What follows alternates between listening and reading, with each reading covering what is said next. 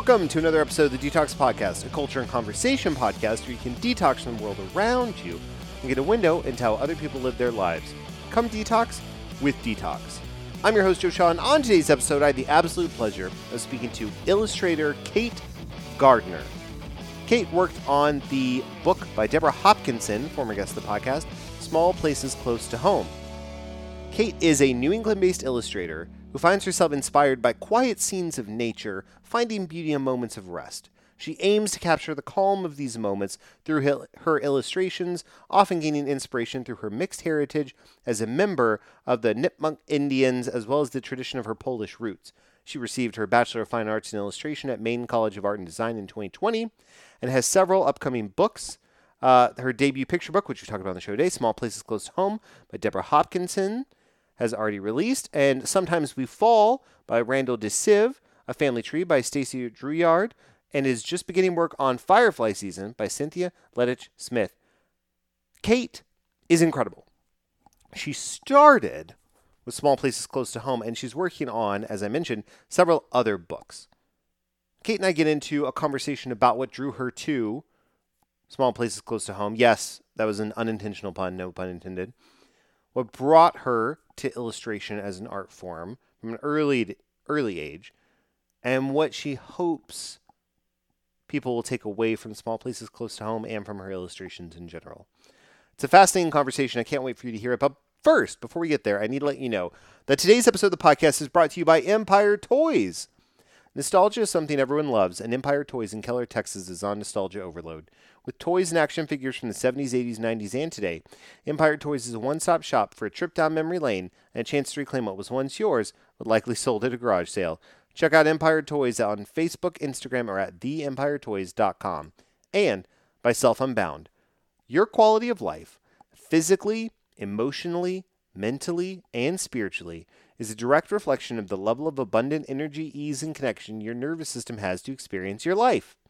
At Self Unbound, your nervous system takes center stage as they help unbind your limited healing potential through network spinal care. Access the first steps to your Unbound journey by following them on Facebook, Instagram, or at selfunbound.com. Now, without further ado, my conversation with Kate Gardiner is right up after this.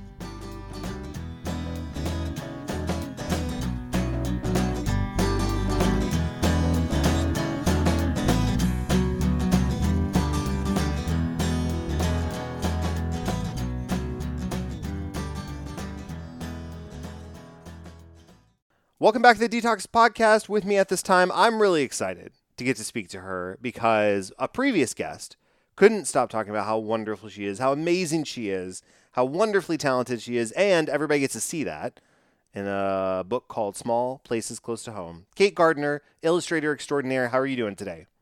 I'm good, thank you. I'm happy to be here.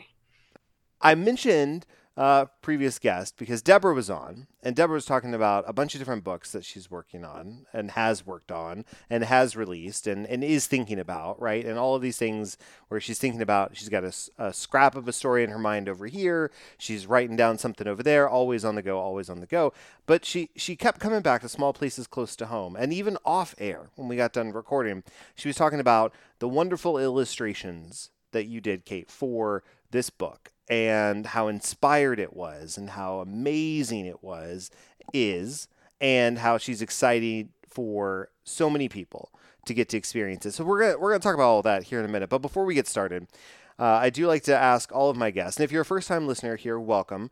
Here at the Detox Podcast, I like to invite people to quote-unquote detox from the world around them and get a window into how other people live their lives. And so I like to ask my guests a question right at the start, of which I'll pose to you, Kate.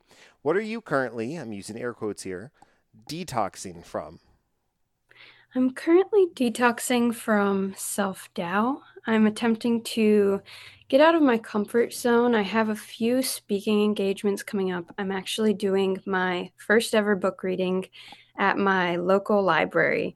I've been shy my entire life, so I'm really just trying to reframe my perspective on public speaking and view it in a positive light as a way to connect with people in the community and to just realize that it doesn't have to be scary. Yeah. One of the things I really appreciate you saying that, because I think for a lot of us, and this is something that I would say I struggle with as well. And you might be listening and going, Joe, I don't know how this is even possible. You're over here, you're talking, you're always talking. I don't know. But I think it can manifest in much different ways. The idea of imposter syndrome, right? Where I suffer from it quite a bit. And it's that self-doubt that you were talking about, where I just feel like, ooh, I don't know. I don't know that I am as good as the person next over there, Mhm. right? Or the person I'm talking to, or the person that I see always talking, or always doing, or always on the go. And then I had this realization, and I'll never forget this. I was standing in front of my mirror. I was shaving. It was my once a month shave, because I don't get a lot of facial hair very, very often, right? That's the joke.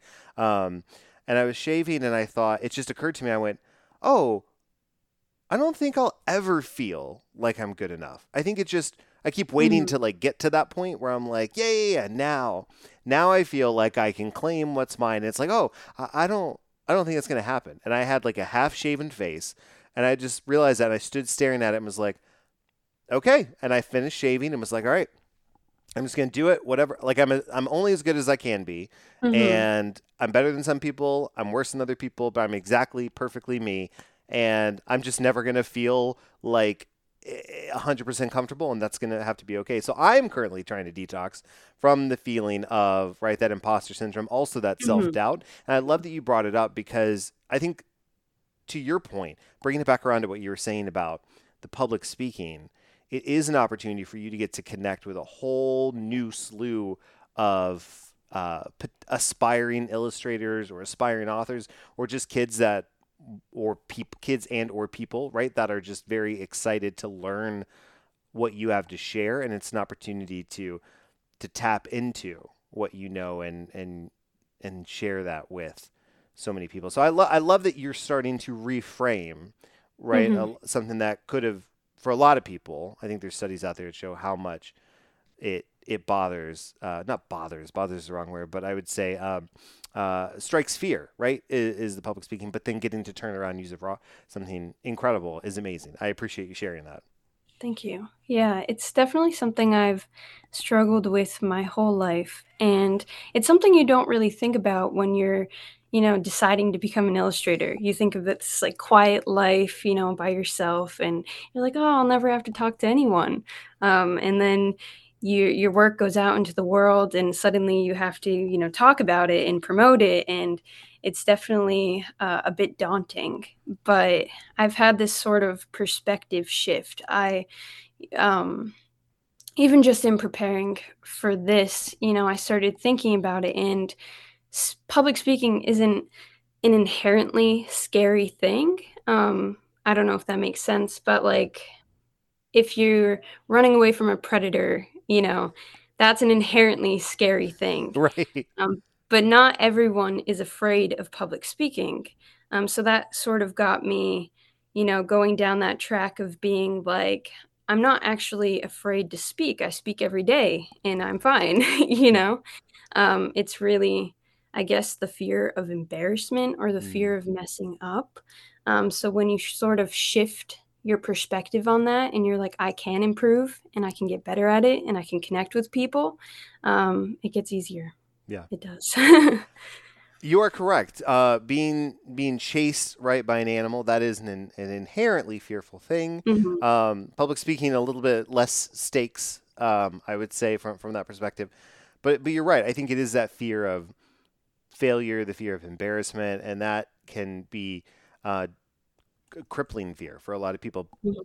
Getting that opportunity, like you said, to sort of flip it on its head and say, all right, well, I'm going to go in and I'm going to prep, and this is as good as I can be right now. And then I'm going to review and see, ooh, how can I continue to improve and tell my story even better? I was even, I'll share, this is so top of mind for me. I just took a class on the art of storytelling. It was sort of like a like a half day workshop. And the guy that was teaching it, he talked about, he said, if you have I'm trying to remember exactly, I don't have my notes in front of me, but he said, if you have something you want to tell and you want to get better at telling it, he said, practice telling it in 60 seconds, 30 seconds, 10 seconds. He said, and then to challenge yourself, try to tell it in the length of characters of like a tweet. and he gave examples of like how that extrapolates, and I was like, oh, that's a fascinating exercise, and I'm terrified because I am a little verbose sometimes when it comes to speaking, but it's a good practice, right? And Mhm. so it helps.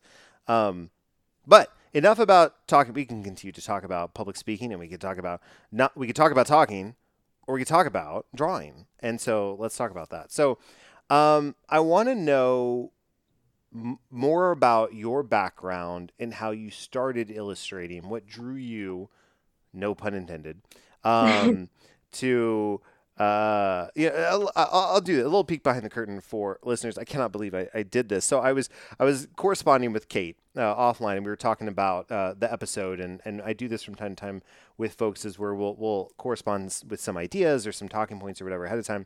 And I said, I want to ask you about what drew you, no pun intended, to illustration. And I literally made the same joke, and I didn't even like realize I was making the joke until it came out. That's how much of a dad I am, and that the dad jokes just continue to cycle through the brain. But what I can't say it again. What brought you to illustration as an art form, as a medium in those early days? Yeah, I've always been interested in art, and I'm very fortunate to have had parents who really encouraged me to pursue art from an early age. I think the earliest art class I can remember, my parents actually found an ad in the local newspaper. This would have been like the early 2000s. And it was this woman who was giving art classes in the attic of her barn. So they would drive me on like Saturday mornings, and I would go up into this barn, and I just remember doing these huge collages. It was just me and this woman, and we were just making this huge, like, ocean collage on the floor of her barn.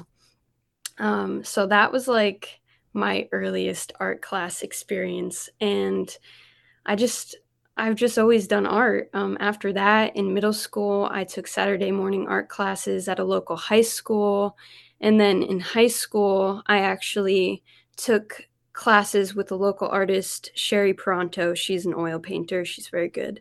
Um, and I loved it so much, I actually went into college thinking I was going to be a painter. It wasn't actually until my sophomore year of college that I took an illustration class and realized, like, oh, just kidding. Like, I'm not going to be a painter. Actually, this is what I want to do. I went to Maine College of Art and Design. I graduated in 2020. And while I was there, I took quite a few illustration classes. I just really enjoyed the sort of challenge that comes with illustration, getting a client or a project you wouldn't necessarily come up with on your own and having to problem solve. And I realized that you could also do oil paint as an illustrator if you want to. It's not limiting Right. in that way. Um, so yeah, I graduated in 2020, and I actually had planned on going to grad school at the University of the Arts in London. I was accepted, everything was all set, and then, of course, the pandemic happened. Right. So my plans had to change. So instead of going to London, I ended up moving back home with my parents in Plainfield, Connecticut. My um, senior year was completely cut short. Like, I think we went home on spring break and just never came back. Wow. Um, so I was with my parents. I started working as a maid in a local nursing home, and I was just trying to draw like as much as I could in my free time. And I started posting on social media, very little. I mean, I should honestly be better at social media even now. I'm not great. But I just started posting, and in July, I think it was July, my agent found me on Instagram, and he sent me a message. And to be honest, at first I thought it was a scam. Like, you get a message on Instagram, and I was nobody. Like, I Yeah. didn't have a following. So it just seemed crazy. So I think it was just really lucky, or some, miracle of the algorithm. That summer I had been like following a bunch of artists who do happen to have him as an agent. I didn't know this at the time because their work is very different. Right. Um, so maybe like that pushed my account towards him because he follows his clients. I have no idea. It's just luck. So I got a message from him and we talked on the phone, and I think it was just a few months after that that I got my first manuscript, which was Small Places Close to Home. And that was sort of a surreal moment in my life. I definitely did not intend to be working on a book that like that soon. It all happened very fast. And it was just a very weird time in general. It was like during the pandemic, and I was living at home, and yeah, it was unexpected. But I had been intending to go to grad school to develop a portfolio for children's books. So I was sort of thinking about doing children's books at that point, but I just wasn't expecting to be jumping right in. Right. That's wild. Like, there's so many things I just want to key in on. First of all, how incredible! Like, you're doing art class in like a base or an attic of a barn. Yeah, yeah. On Yes, a to Saturday start. morning, like that's Yeah. that sounds like a dream. That sounds amazing. Like, take me to that. So I'm from Texas, and I Mhm. read plenty of stories of like the Northeast and like these wonderful like places to go and enjoy art and see these wonderful landscapes. And I love Texas, but it's a lot of brown, it's a lot of hot, it's a lot Yeah. of kind of is what it is.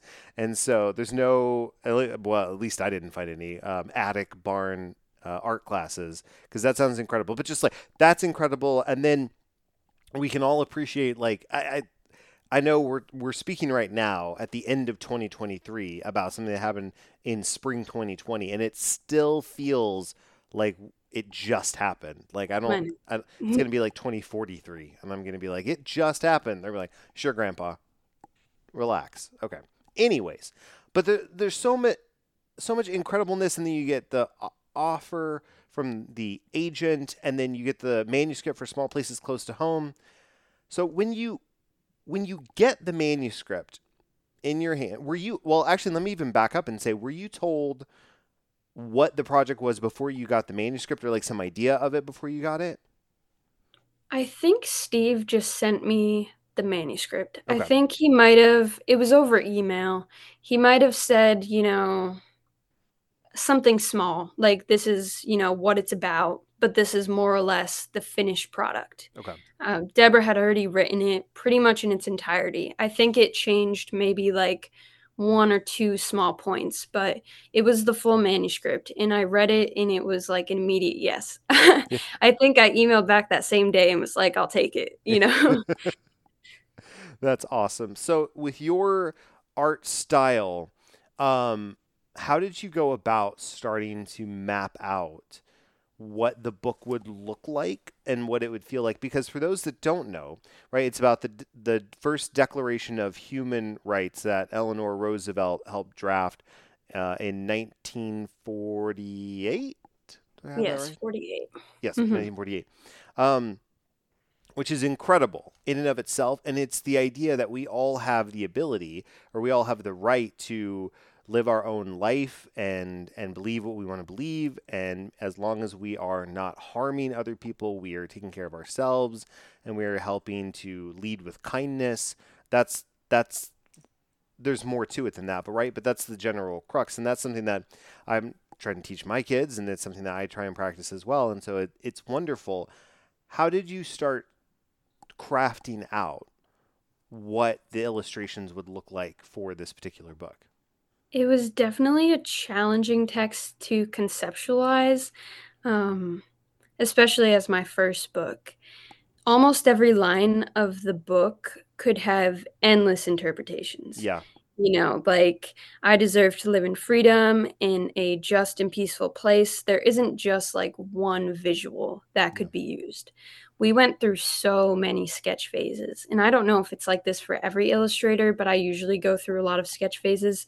I think I don't know, it was maybe 8 rounds of sketches before we landed on our final ideas.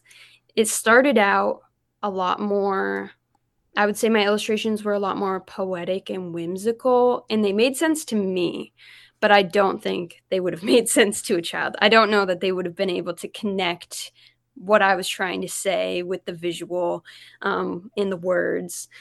So we ended up just, deciding to go with scenes from everyday life and try to just really be as like inclusive but not cliche. Mm. Um, so yeah, it was hard to come up with like how does this look?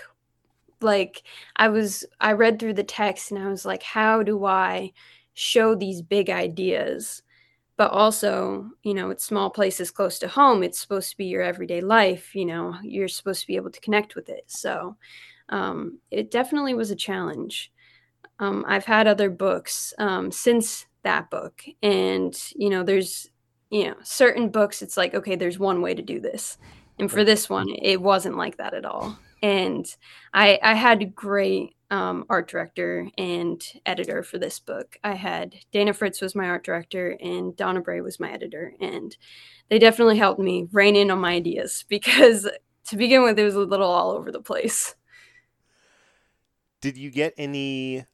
I don't, and I honestly don't know how this part of the phase is from a publishing standpoint. Did you get any ideas from Deborah about the book, or was it just script and I then you were left to infer the images?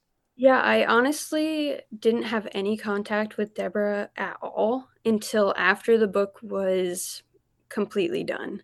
That's typically how it works in my experience. Okay. You typically don't talk with the author about things. Some authors, I think, are a bit more involved, like they might have a specific idea going into it. I did a book recently, and the author did sort of have visual cues, like in her manuscript, like it would say, on this page it should be stormy, Mm, things like that. But for this one, it was really just the manuscript, and I was left to sort of depict it. Yeah, there wasn't a lot of notes going into it, and then afterwards, I talked with Deborah, and she's lovely. right. Um, and we've since had many conversations, but yeah, going into it, I hadn't talked to her at all. That's incredible. It would It's actually it would be interesting to know what she pictured yeah, yeah, yeah, before I illustrated it. yeah, I don't know how different it is. yeah. That's what I was saying. Is incredible is this idea of like you write a book and then someone interprets it right to illustrate and illustrates it to a style that is both in their wheelhouse and that makes sense to them, and then someone else right is helping to try and piece it together. Like it's incredible thinking about all the different moving pieces with regards to a book. Um,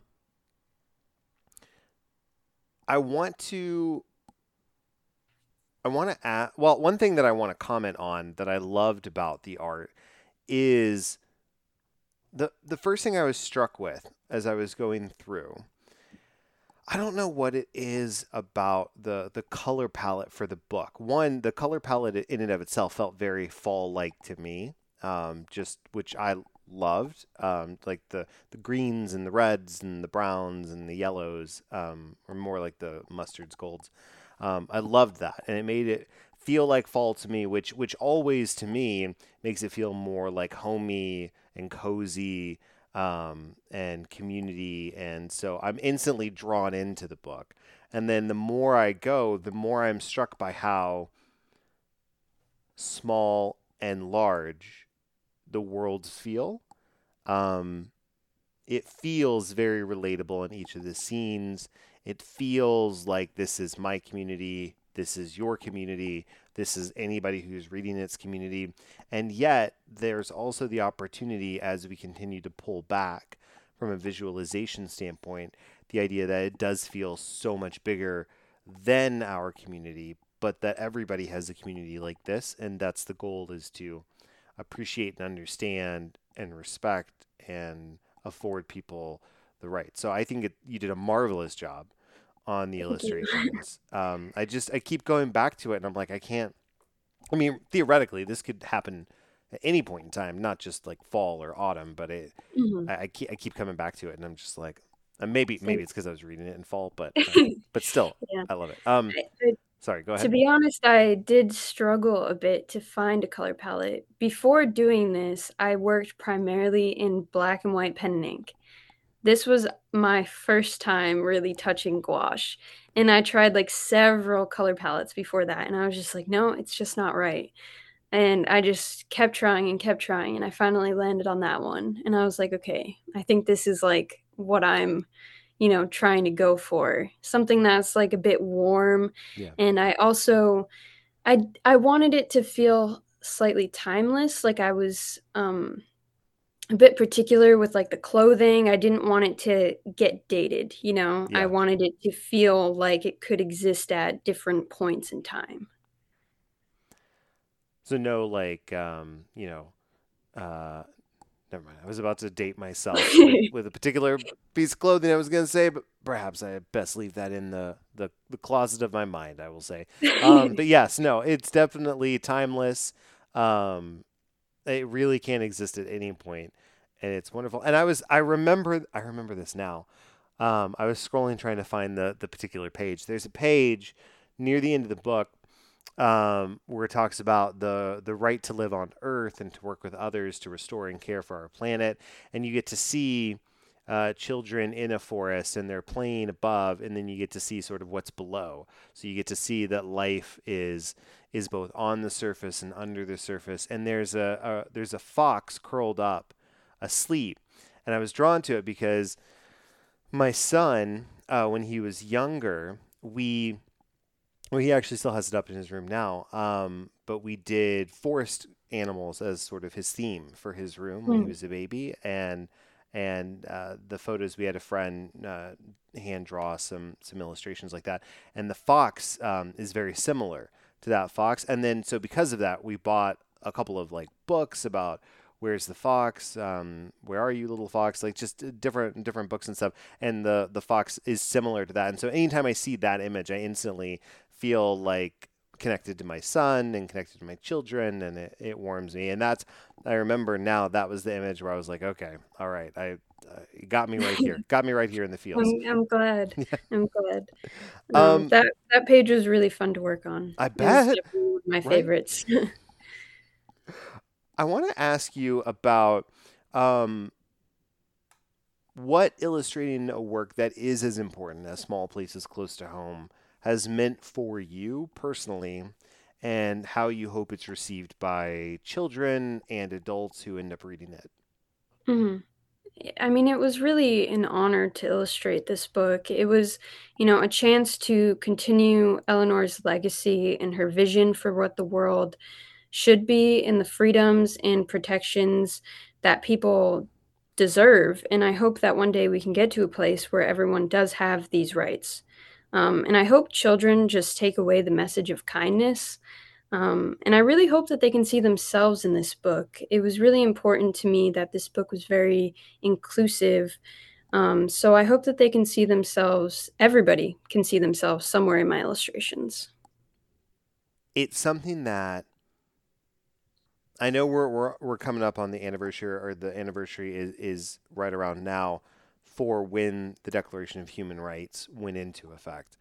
I think it's so timely. I've been exploring this idea this year, for me personally, and then as well as for the show, about this idea of reconnecting, and that reconnecting can mean a variety of different things. What I've chosen to interpret it as is the ability to re-examine something, coming back around and re-examining it with a fresh perspective or with new knowledge. And in this case, I think when we think about reconnection, we think about revisiting the Declaration of Human Rights now, all this time that's passed, with everything that's happened in our worlds since then, especially in the last handful of years, and thinking about how it's more, in a lot of ways, more relevant and more timely and more needed now, even than when it was first put into effect back in 1948, um, and which I feel is an indication of even as much progress as we've made in so many different areas, there's still so much more progress left to go, to the point that when our ancestors, right, are talking about the Declaration of Human Rights all these years later, I hope they're able to look back on our time and say, wow, they did some great things. And I'm so glad we have progressed to the point where we're at today, whenever that is in the future. Yeah. Yeah, I definitely think this book is very timely for right now. There's a lot of bad happening in the world, and I think this is I've been reading, some reviews online of people being like, this came out at the perfect time. Like I need, something to, help explain things to my kids and just, Yeah. spread a bit more of the message of kindness. Yeah.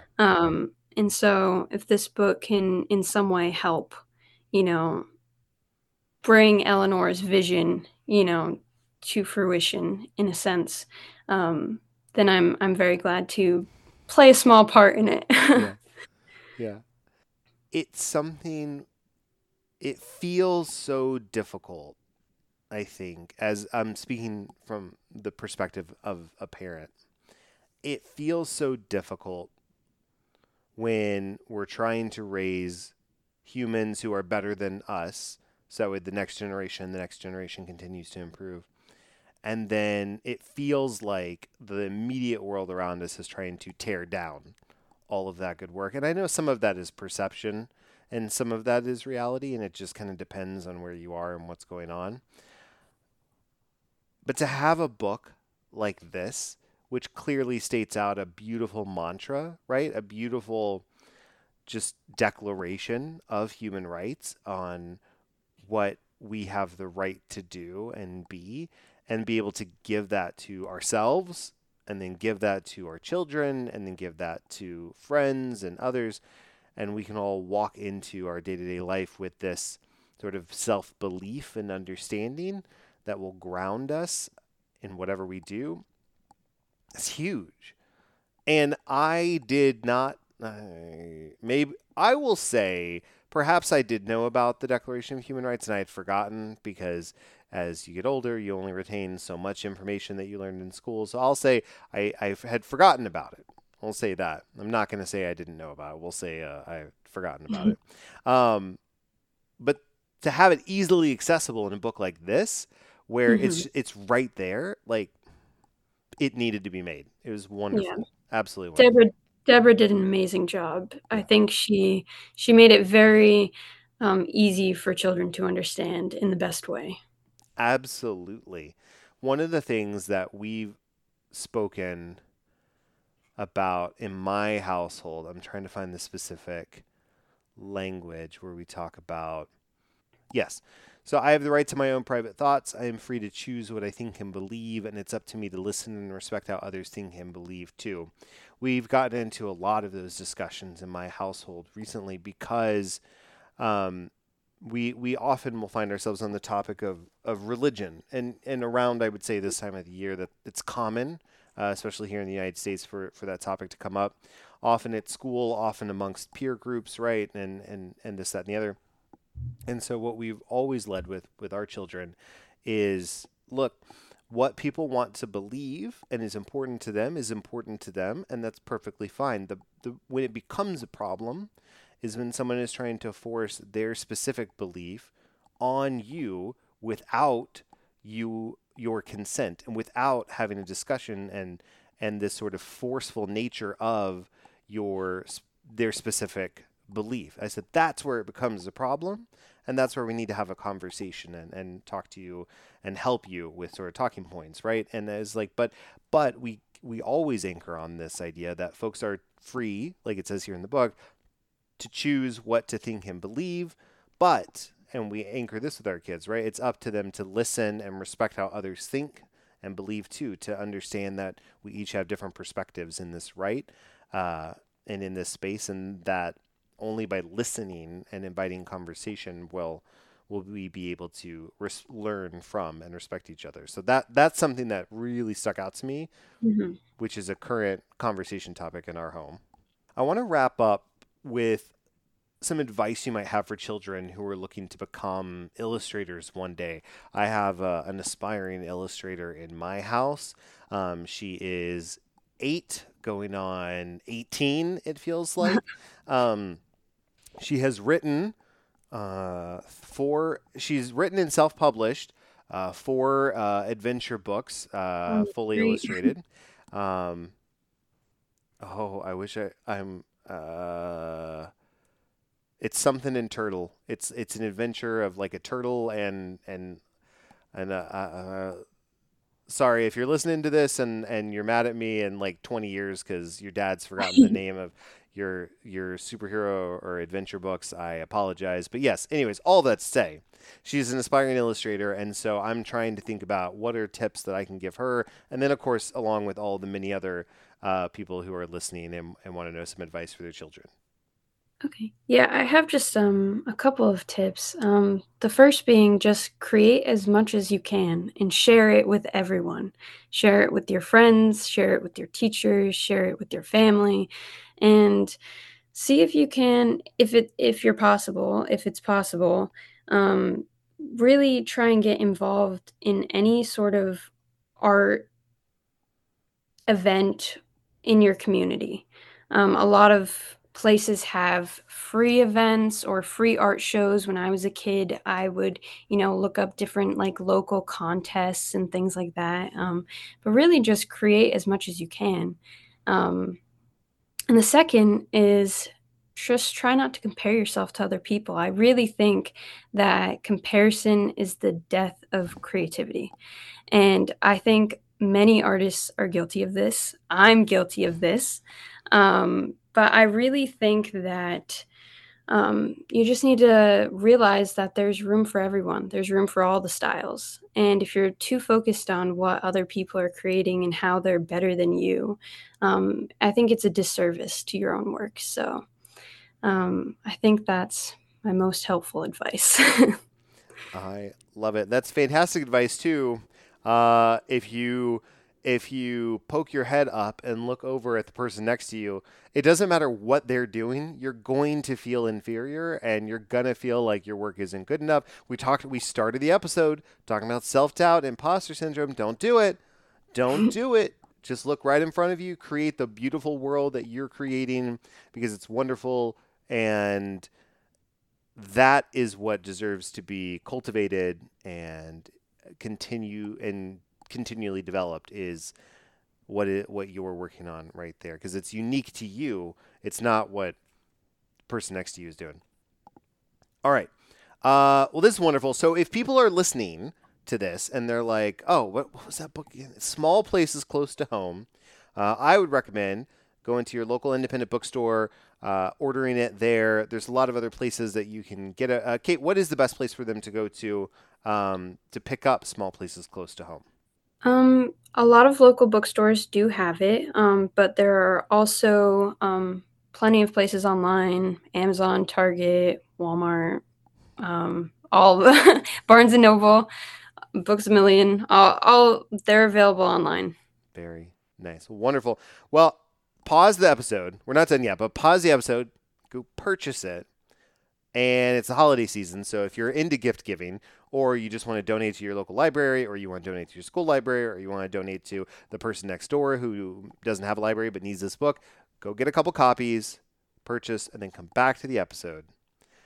All right, so now we are going to pivot into the final segment of the show, a segment I like to call Things Check Out. It is a segment where I will recommend something to read, watch, and or listen to for the listeners that is not Small Places Close to Home because they've already gotten that. They're ready to go. So these are just additional things, and I invite my guests to do the same. So I will go first. Something to watch. What have I been watching? Well, I'm currently watching Fargo, which is on FX and is on Hulu. But I'm not watching the current season of Fargo. I realized because it's an ad, or really a pushed Instagram ad, if I'm being honest, about the latest season of Fargo that's out right now, and it reminded me I only watched the first 2. So I've gone back and I'm watching the 3rd season, and then I watch the 4th season, and hopefully by then all of the 5th season will be out, so I can just binge through that. So that's what I'm watching right now. Reading, I am always reading soccer books, I am reading, it's all the way over there. It's another book by Jonathan Wilson. It's about the soccer which took place behind the Iron Curtain in Eastern Europe before, in that particular case he's talking about, before things like the Berlin Wall fell, before the USSR was dissolved, a lot of stuff. It's really interesting reading about soccer from the journeys that he took to research in those particular places at that particular time. And then something to listen to. I don't know that I mentioned this on the podcast before, but I'm a huge fan of Will and Grace, and Eric McCormick and Seth MacFarlane. Sean Hayes. Seth MacFarlane's the guy that did Family Guy. Sean Hayes and Eric McCormick have done a Will and Grace rewatch podcast called Just Jack and Will. It's hilarious. It's wonderful. I highly recommend that as well. So that's something to read, watch, and or listen to. Kate, what are some recommendations you have for the listeners? Reading, I am rereading Anne of Green Gables, which was an all-time favorite of mine as a kid, and it still holds up. For watching, I'm rewatching Hilda. I don't know if you know, it's an animated series. The new season is coming out in December, I believe. I'm a longtime fan of Luke Pearson's work. It's very charming and very suitable for fall and winter, so definitely recommend. And for listening, I've been listening to a lot of NPR's Life Kit lately. I like to put it on while I do dishes. Nice. I cannot overstate. I'm a huge fan of listening to podcasts while doing chores. I have found I've been wasting away my life not doing that because it's two birds, right? Or I guess it's two things I get to have done. I get to get caught up on my shows, but then also I get something accomplished. And that if I was not listening to podcasts, I'd be sitting there going, why am I doing dishes right now? Why am I doing them? I know I have to do them, but why am I doing them? Why am I doing laundry right now? Why am I vacuuming? Whatever, right? But you get to do it. I love that. Wonderful. Kate, if people want to follow you and see what you're up to and maybe send you a manuscript, what is the best way for them to do that? You can find me on Instagram at Kate Gardiner Illustration. Same with my website. All my handles are basically the same. Perfect. Kate, thank you so much for coming on the show today. It has been truly a delight, and I hope you'll come back in the future. Thank you so much for having me. Thanks, Kate. Well, listeners, you've been detoxing with Detox. Now go and make a more inclusive world. If you know of an interesting person or story that needs to be told, please reach out to me at detoxpodcast@gmail.com. That's DTALKS podcast@gmail.com. You can also reach out via Facebook, Twitter, or Instagram at Detox Podcast, or visit detoxpodcast.com. Also, be sure to leave us a 5-star rating on iTunes if you like the show. It only takes a few seconds and it really helps us out. Link is in the show notes. Finally, thanks for listening. Please come back next week when we'll have another interesting conversation. And special thanks to my producers Ben Lawant and Galan Aldaco. Without your help and support, the show wouldn't be possible. Thanks so much, guys. Detox is a production of Vocal. For more information and more programming, please visit vocalnow.com. That's VOKAL now.com.